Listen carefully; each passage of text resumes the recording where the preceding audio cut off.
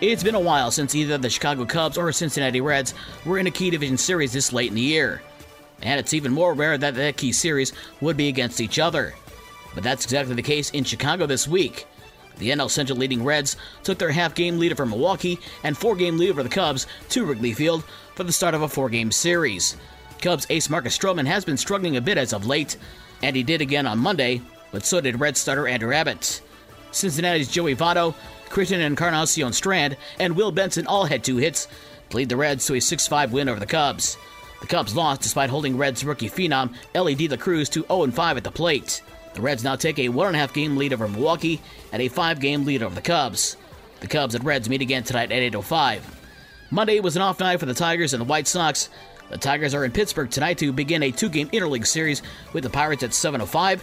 A 6:40 pregame show on Newstalk Sports 94.9 WSJM, and the White Sox are on the road at the Texas Rangers at 8:05.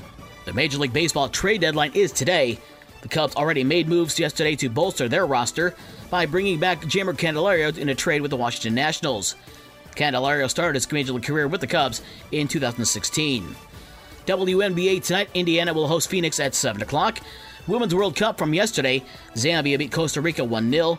Japan over Spain 4-0, Australia beat Canada 4-0, and Ireland and Nigeria played to a scoreless draw. Early this morning in a must-win or draw game, the United States and Portugal played to a scoreless draw.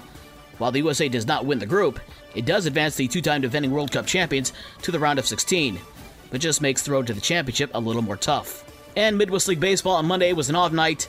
Tonight, Lake County is at the West Michigan Whitecaps at 6:35. The South Bend Cubs host Wisconsin at 7:05.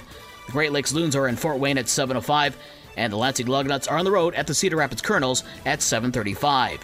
For the rest of the scores from last night and the schedules for today's games, visit the podcast page on this station's website. With your morning sports for Tuesday, August 1st, I'm Dave Wolf.